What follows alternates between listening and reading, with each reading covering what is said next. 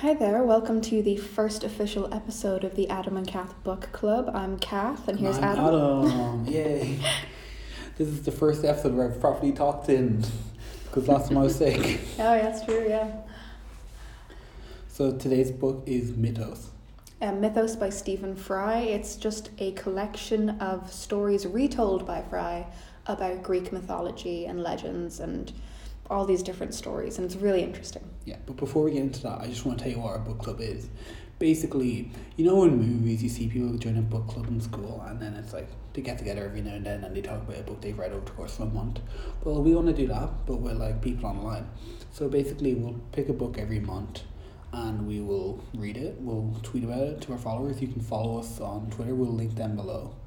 And basically on the last Tuesday of every month we'll record a podcast and you can ask us questions and we'll answer them. You can tell us your opinions and we'll read them out, and we'll also tell you our opinions and our thoughts on the book.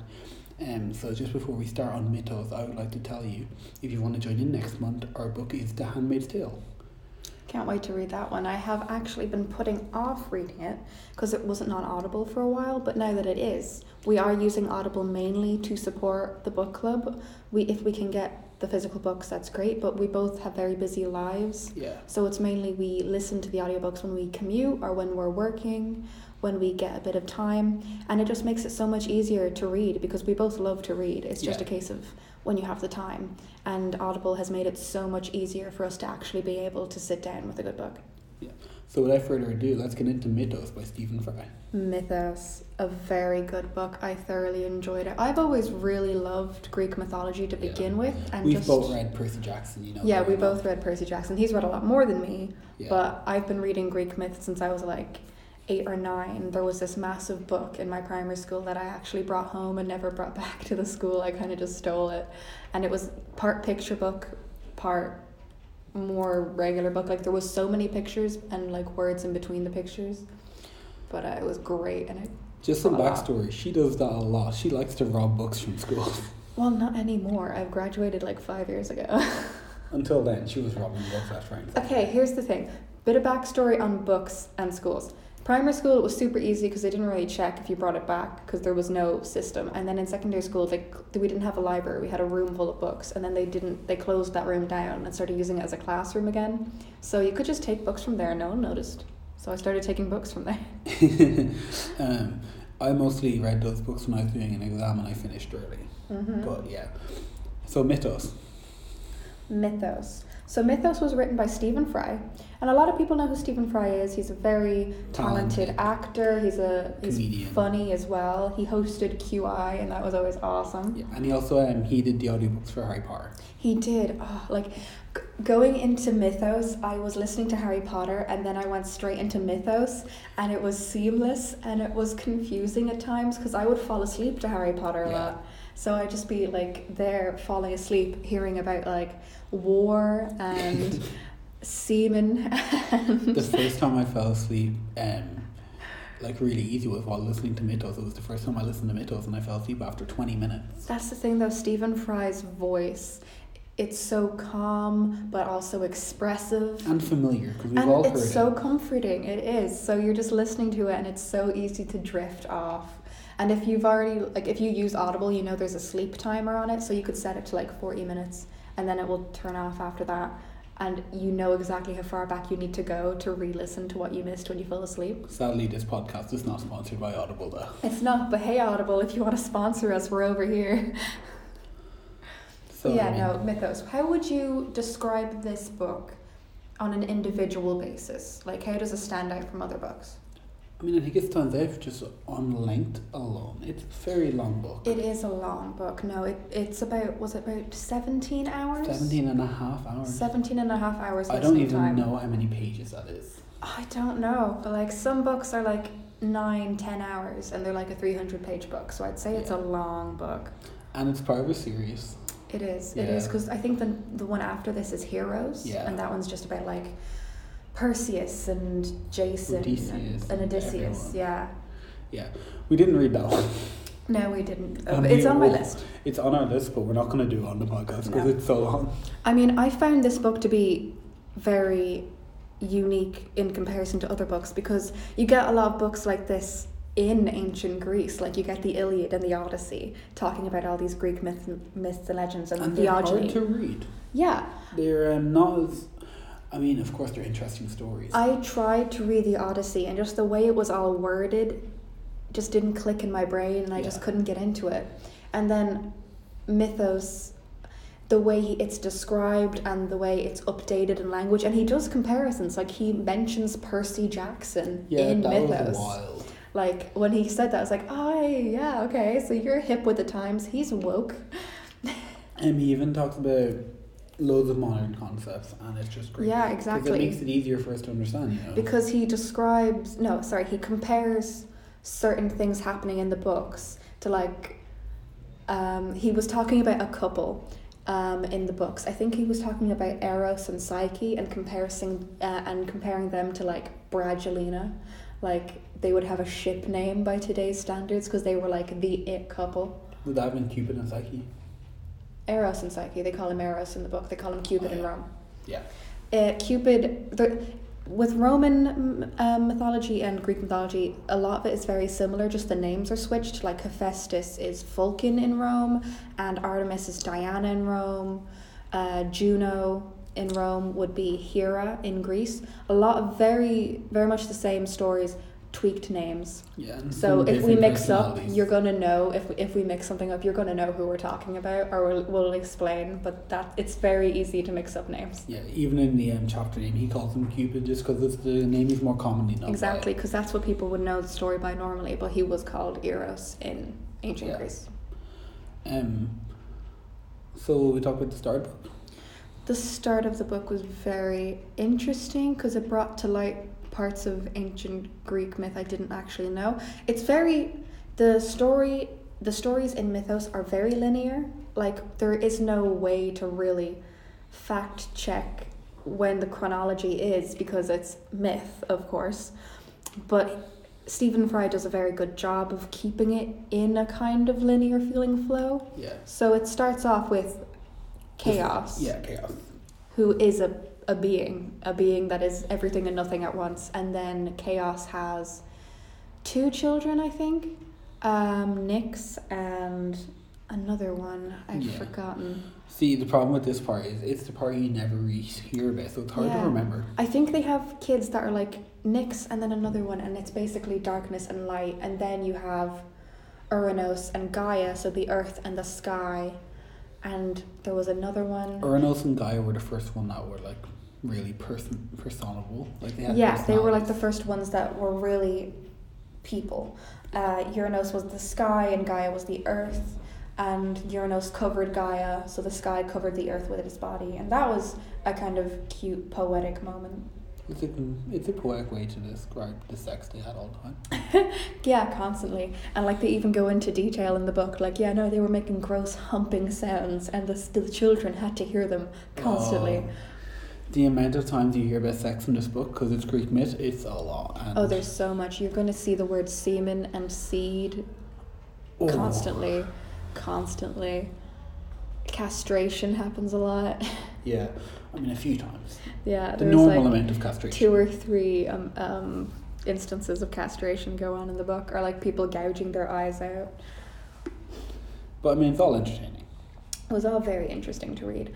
I particularly like how a lot of the stories are either explanations for something that occurs in nature, or they're like fables, sort of. Kind of like fables, like they're tales to like warn you against stuff, like fables. Yeah, because one of them, King Midas. King Midas. That's a story I knew that I didn't even know was Greek for the longest time. Yeah, and like that one, the story of Midas in most cases is usually like there was a king and he was very greedy and he wanted money, so he prayed to the gods and they gave him the touch of gold. But in Mythos, he's actually a really good, hospitable king from a poor kingdom, and he does right by Dionysus, the god of wine's best friend, Silenus, I think, or Silenus. Like that.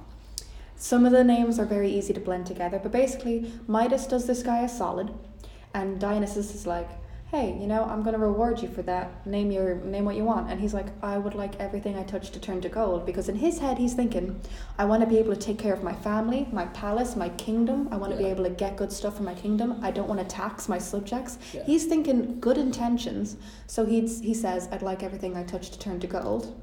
Yeah, but this is where Stephen Fry's humour comes in. Yeah. Because when he wakes up, he sees his daughter and his wife, and he gives them a hug, and then he sees them turn to gold, and then the words are, "Oh well, I'll deal with that later. I'm sure there's a way to fix it." He's just kind of like, "Oh no, oh well, it's fine. I'll deal with this later. I'm sure it's fine. I'll just go do some other stuff." And he turns like a bunch of his soldiers into gold, and like all of his like food and drinks and tablecloths and curtains, everything gets turned into gold. It's like 3 days before he begs for like a way to fix it. And like Midas at the beginning as well, he was like, "Gosh, I shouldn't trust this present." But then he's like, "Ooh, this is great." And then he realizes, "Oh yeah, you know what? I was right. I shouldn't have trusted this present because the gods almost always screw you over." Yeah, it's like the go-to. Like, just straight away. It's like, Did oh, you he want to say touch gold? something- Well, everything is going to be gold. I think he says something along the lines of, "My mother always told me not to trust God's gifts, but here I am." But yeah, so But that was good. Normally when you think of the story of Midas in like every other telling of it, the cautionary tale is be careful of greed. yeah, don't be. But in greedy. this one, it's be careful what you wish for. Yeah. Because he wasn't being greedy. He was, It's definitely you know, similar, but very different. yeah, it's like you can wish for something and then when you get it, it's not what you realized or it's not what you thought you wanted. So that was interesting. A lot of it is really cautionary tales. And then there is the second story of Midas about his ears. Oh, his ass's ears. Which I hadn't even heard before, and it's very interesting. Basically, Midas goes off to become a follower of Pan, the great faun? Yeah. Yeah. Or satyr. I think he's a satyr. They call them satyrs. Yeah. And see, even Fry switches between the Roman names and the Greek names quite a bit. But he becomes a follower of Pan, and he becomes big into nature and all that. And one day, him and Pan and Apollo have a dance off, basically, but it's with music. They have their own little version of the X It was Factor. basically Step Up Ancient Greece. Yeah. And Step Up to the Greece. everyone said Apollo was the best. And Yeah. evil, horrible Midas had Was the like, I nerve. disagree. I thought Pan was better. Like, he basically got punished for having an opinion. Yeah. Which is basic, you know, like, That's what it's kind Simon of... Cowell does to all his guest judges. Yeah, it's like ancient Greece, it was just Twitter culture. You Yeah. know, like, oh, someone has an opinion on Twitter and they have to get vilified for it. Same in ancient Greece. Oh, you don't agree with this guy? Well, you're going to get donkey ears for the rest of your life. Yeah, fuck you, how dare you. Because, like, he gets donkey ears and then he hides it for a long time and then the secret gets out and then he kills himself. Yeah. Because he doesn't want people to know he has donkey ears. One thing is, he told his barber, "I will kill you and your family if you tell anyone." Yeah. I guess that wasn't as nice as he'd been before. Yeah, maybe having the ass's ears turned him into an ass. Yeah. But, like, imagine just being like, "I don't like this, like, artist." Like, saying you don't like Taylor Swift, and then suddenly Taylor walks over, laughs, and then gives you... And then suddenly you have ass like a ears. body part of an animal or something like, oh, you know what, I really didn't like Taylor's new album, and then suddenly you grow like an elephant trunk or something. It was basically like that. Imagine the gods are just really big celebrities. On Twitter. And You they're know, arguing. they're going out, cheating on each other, fucking everything, having illegitimate secret children.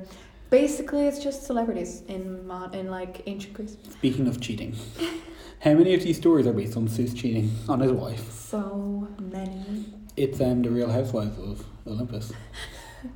I would watch that. I would totally watch a show that's just like the Real Housewives of Olympus. I would adore that show. Hera turning around like, so my husband cheated again, so I imprisoned her for 25 years and made her drink poison. The next great Netflix original, guys. No, it was very enjoyable. It was great. What do you think? Well, we already kind of said we love Stephen Fry as a narrator. We already love Stephen Fry. His narration of it is great. We're always going to love the way he delivers his lines. He puts great passion and, I mean, he is an actor. So when he is delivering his lines, reading the audiobook, he already knows exactly what expressions he's going to put into it. Not to mention, he's the author of the book. He already knows exactly what he wants to convey in the words and the emotions that the characters are developing and showing as they speak. Yeah, it's amazing when you have an author that can do the voice acting and the audiobook. Yeah, like Because it's great because like they know what they want. exactly, they know exactly what they want to say. And then it's bad when an author does the audiobook and you can tell they're not good at that sort of thing, and it's just like, oh, you should have paid someone to do it for you. Yeah, no, we had a very good. There was like a strike of luck here where Stephen Fry wrote this and he also executed the voice acting for the audiobook. It was very good that it ended up that way because If it had been anyone else, it wouldn't have felt right. if it was anyone else, it wouldn't have been the same. Yeah. But no, so the book is an individual. It's very interesting. It's very different to other books because it's basically like reading a great classic, Yeah. but in accessible language and easy to understand terms. And there's like- also so many great classics in one book. Exactly, there's so many different kinds of stories. Like a lot of them do blend together because it's a lot of this god wants to seduce this mortal and they die, la la la. There is a lot of that, that's true, but there's so many individual stories that really strike a chord with you. Yeah. And this book I think is a great all over read. I mean, I wouldn't, if you were like maybe 13, 14, I'd say read it, but not younger than that, because there is a lot of there is some instances of rape, not described, just mentioned, and then there's like matricide and cannibalism, and there's just some stuff that I guess you wouldn't want like a kid to read. But if you were like a young teen or a teenager, I'd say go for it and totally read this because it's very interesting. It just shows how the times have changed, how these tales would have been for kids back then. They were like, no, you're too young for this, there's rape and cannibalism. No, but that's the thing. The book I had when I was a kid, The Greek Myths for Kids, It edited all out, didn't it? so many things were just straight up left out and changed. Like there were all these things about how Zeus was romancing these people, but Hera in that book was never his wife. And no one was getting punished. Like they sometimes said Hera was jealous, so like she banished her, but never like the stuff she actually did. That jealous bitch getting mad when her husband cheats. But oh gosh, so like yeah, no, the book is great to read. It's the voice acting, the narration itself is very good. I think the characters, of course. Stephen Fry didn't create these characters, but he definitely Brought new life to them. he brought his own life into them. He did. He breathed life into them the way Prometheus and Zeus breathed life into mankind in this book. It was great. You could see them developing, and you could see them you could clearly see them. Yeah, a great listening to this example. audiobook. A great example would be the birth of Hermes. Yeah. Because when Hermes is born, he's like really smart from a very young age. Yeah. On his first day of being alive, he fucks off to steal a cow from Apollo. Yeah, he's literally like, oh hey mum, birthed me, did you? Cool, I'm heading out, see you when I see you. He's kind of like Stewie from Family Guy. isn't Yeah, he is. he? Even the voice Stephen Fry does from him is a bit like Stewie. It's from very Stewie-esque, and he's Mother. just so sassy. He's like, Yeah. oh hi mother, I just stole 12 sacred cows. Cook one up for me, will you? And I'm also going to do this stuff. And can you string this gut out? I'm going to make something with that layer. I see how I feel inspired, and I'm going to go take a nap now. Yeah. And there's like a scene in it where Apollo shows up and wakes Hermes up, and Hermes is like, can a baby not get some rest around here? I was born 12 hours ago. Will you leave me be? And it's just Yeah, like, wow, it's great. he is a sassy little man. Like, he brings such life to the characters. Even Zeus, when Zeus is getting his origin story, and Zeus comes up a lot, obviously, because Zeus he's king does, of he gods. does, yeah. No, because he's like the main instigator for most trouble. The book split into two parts, and one part's like basically the origin, Yeah, one part is literally 5 different stories. and it's then 2 part hours 2, long, Yeah, and part 2 is the entire rest of the book. So it's and like, it's called The Toys of Zeus. exactly, 2 hours are like part 1, and then 15 hours are part 2. And it's all Zeus boning people. And then even a lot of part 1 was Zeus because he killed Kronos and everything. Yeah. Well, no, he didn't kill Kronos. Well, no. No. Yeah, that's a He cut mistake. off his balls. Yeah. Yeah. Oh, gosh. Castration. There was so much castration and like a weird amount of people being born from castrated dicks and also from just jizz Yeah, just sliding random onto cum the everywhere. ground. Like the seed-soaked scarf is Yeah. fried so elegantly put it. Mm. Where Like, here's the thing though. I do get why they were saying people could be born that way, like with the seed-soaked scarf. I know that sounds really gross, we will get to that later, but like when Kronos gets castrated, wait. Is it Kronos that gets castrated, or was it Uranus? You're thinking of Uranus because that's how Aphrodite is Yes. born. So Uranus gets castrated, and after that, the Earth is still so new and full of life. It's bursting with like magic and sorcery and energy. So like literally like. The second cum touches it, you get a baby. You know, here's the thing. It's like when you're prepubescent and you're really sexually charged, but you don't understand it, and then like a light breeze hits your knee or something, and suddenly you get a really weird tingle down below. It's like that, except birth happens immediately after. I think we got a personal story there. But like, yeah, no, it's literally like that. Like a slight breeze makes you orgasm, but with birth. Yeah. So literally, like the tiniest bit of semen will touch the earth, and like a life form will spring up from it. I'm going to go into disgusting detail on this because I believe his exact words were, in his excitement, he'd already came everywhere pretty much. Yeah, that was Hephaestus. Okay, so Hephaestus. No, it was also Uranus. Was it him too? Uranus, yep. He was already excited, so his dick was covered in seed. Ah, yes. So basically, he was like, "Ooh, my wife's pretty." Yeah.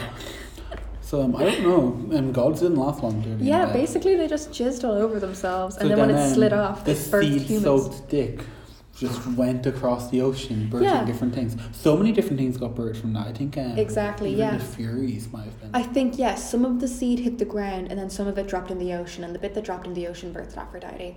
Basically, a lot of jizz slides into places, be it the ocean, the earth, or a mortal. And babies happen. Imagine just chilling in your house and like a bit of cum just falls in your face when you're pregnant. I don't want to imagine that. You're just doing whatever ancient Greeks did. Like you're probably carving a statue or something. But yeah, no, seriously, some crazy stuff happens in this book. But like some of the crazier stuff happens, I think, because of the mortals as opposed to the gods. Like character-wise, it's so full of like all these different, diverse, interesting characters. Who were some of your favourite ones? Oh.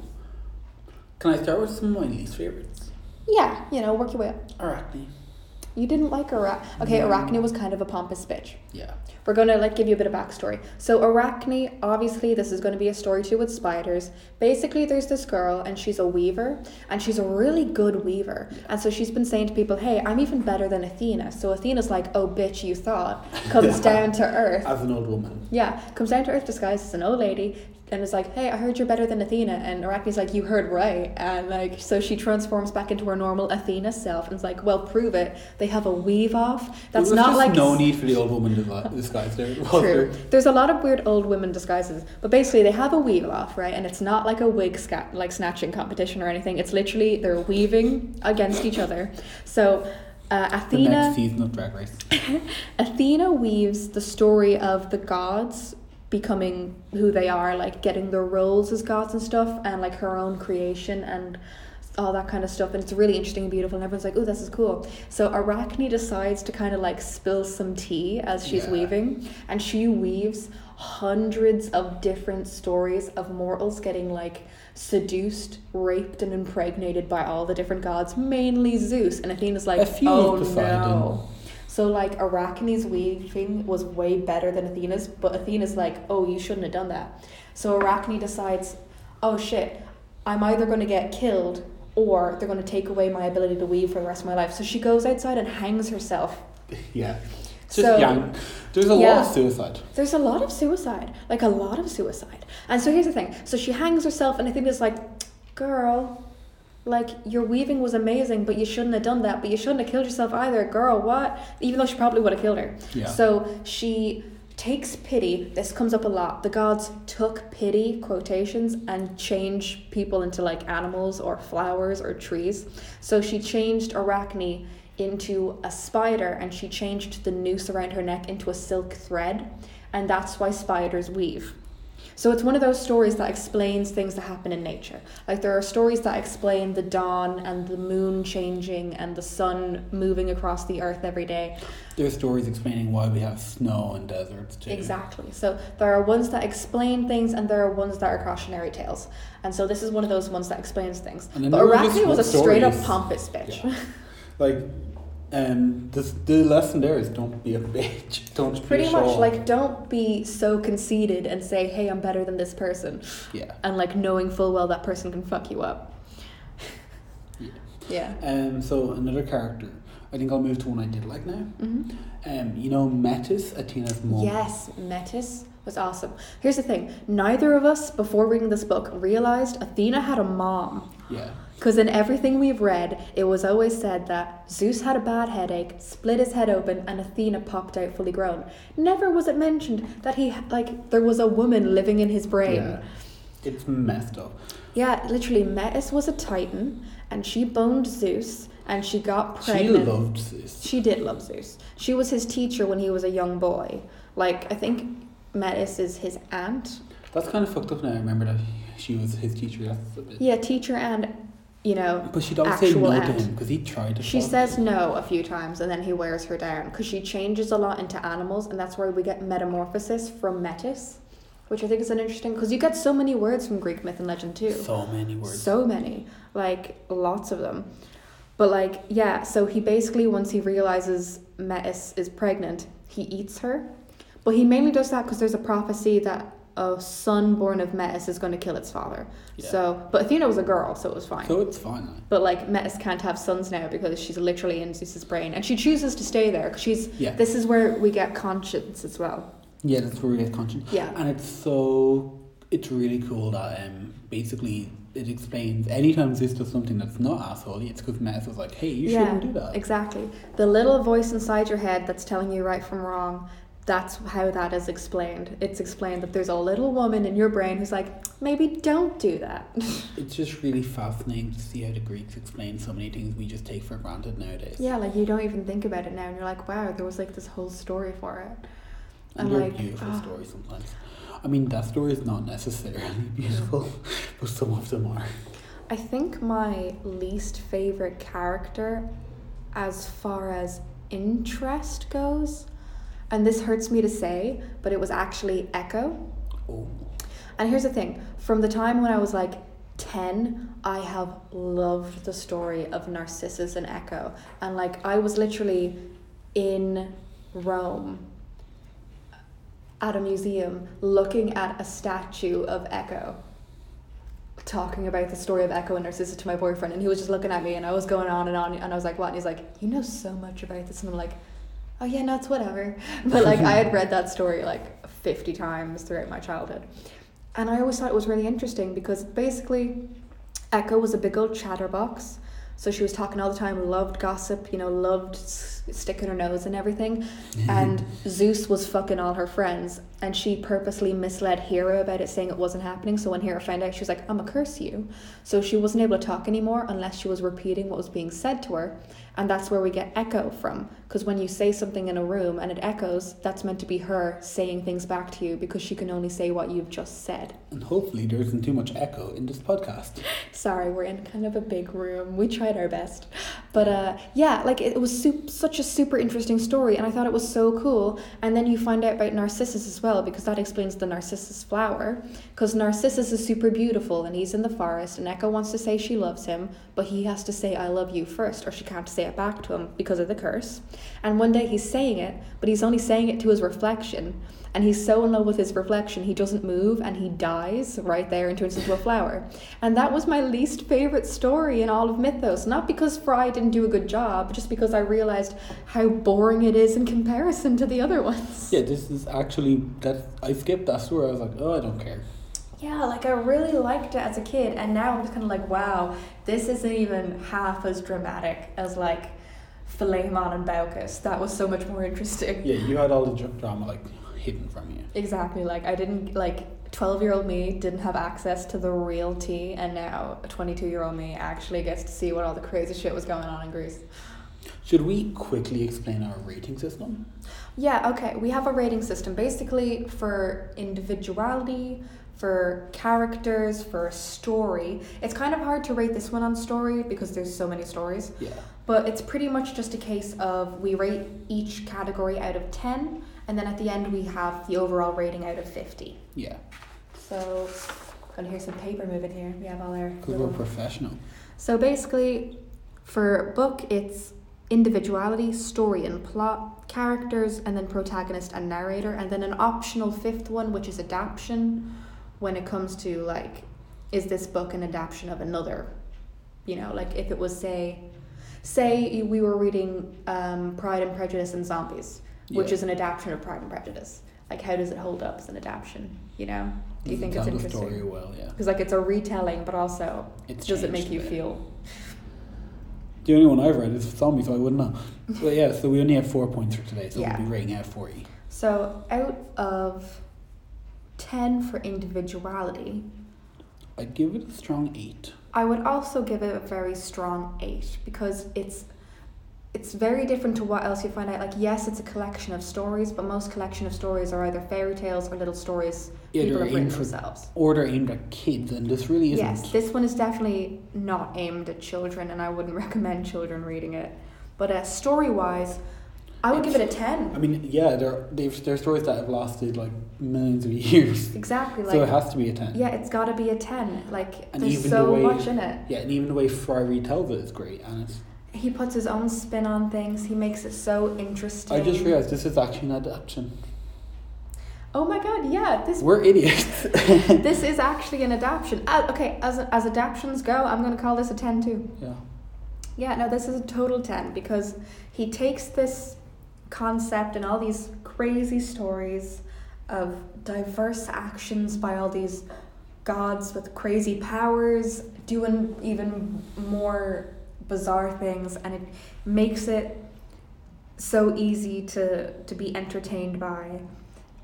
And I just think he did a very good job, and he put so much work into this because he's constantly going on about what words we've gotten from this specific ancient Greek character. You can tell he did his research. Yeah, like he put so much work and love into this book. It was great. Like, he'd be going on about how, so this was a naiad, which is a river nymph, I believe, and because of this naiad, we actually have their name in 10 different species of flower and like 3 different species of beetle, and like all these little tidbits. Like, if you ever want to go to ancient Greek trivia night, I swear to God, read this book first and you're set. Yeah, you're gonna win. So for character-wise, I'm gonna say I think 9, because there are so many different diverse ones, but a lot of them do bleed together because a lot of the stories are very similar. It seems that a lot of them were like either bi or pansexual. I mean, I did love that. As a bi person, representation is so important to me. Like, of course, if I'm reading a book and it's a straight couple, it's whatever, this is fine.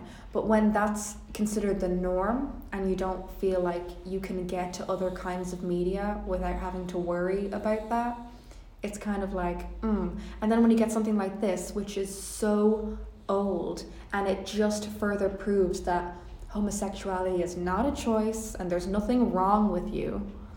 You're just living your life. It's great. And it shows that people used to be more accepting of it. So much more accepting. Like, for example, hermaphroditus. Yeah.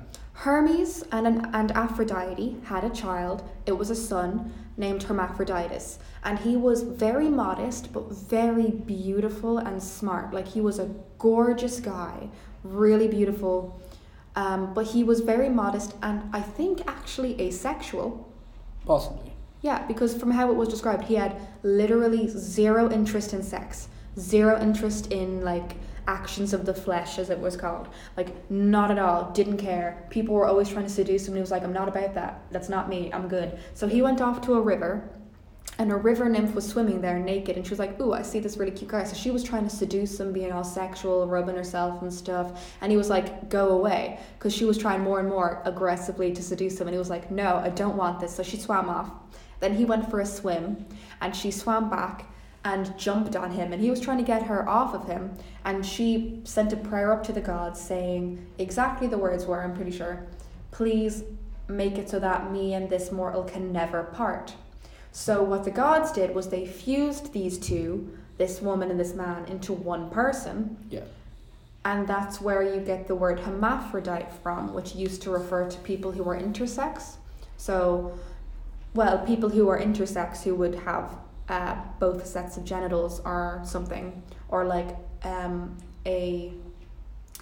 trying to remember, I think they're called hidden uteruses, where there's like, you have male presenting genitals, but you also might have like a small ineffective womb inside your body that doesn't actually do anything, but it is there. So things like that, or like someone who was gender fluid maybe, Yeah. they were all classed as hermaphrodites back then, and they were actually honoured Yeah. and like in some cases worshipped and considered divine beings, Yeah. which was freaking awesome because trans people get treated like shit now. And Stephen Fry even mentions that, like, over time it would change, and it's because society changed. And It's society... bigotry and it's terrible societal standards and just people deciding on the fly what isn't good anymore. And like we could literally take a leaf out of ancient Greece's book, in this case, not the rapey bits, but in this case of treating people with respect. Yeah, like, in terms of representation, considering the stories are so old, they're quite good at representation. Like, if you like LGBT content, not only is this book full of queer representation, it's written by a queer man. Yeah. So, like, I'm gonna say this is great.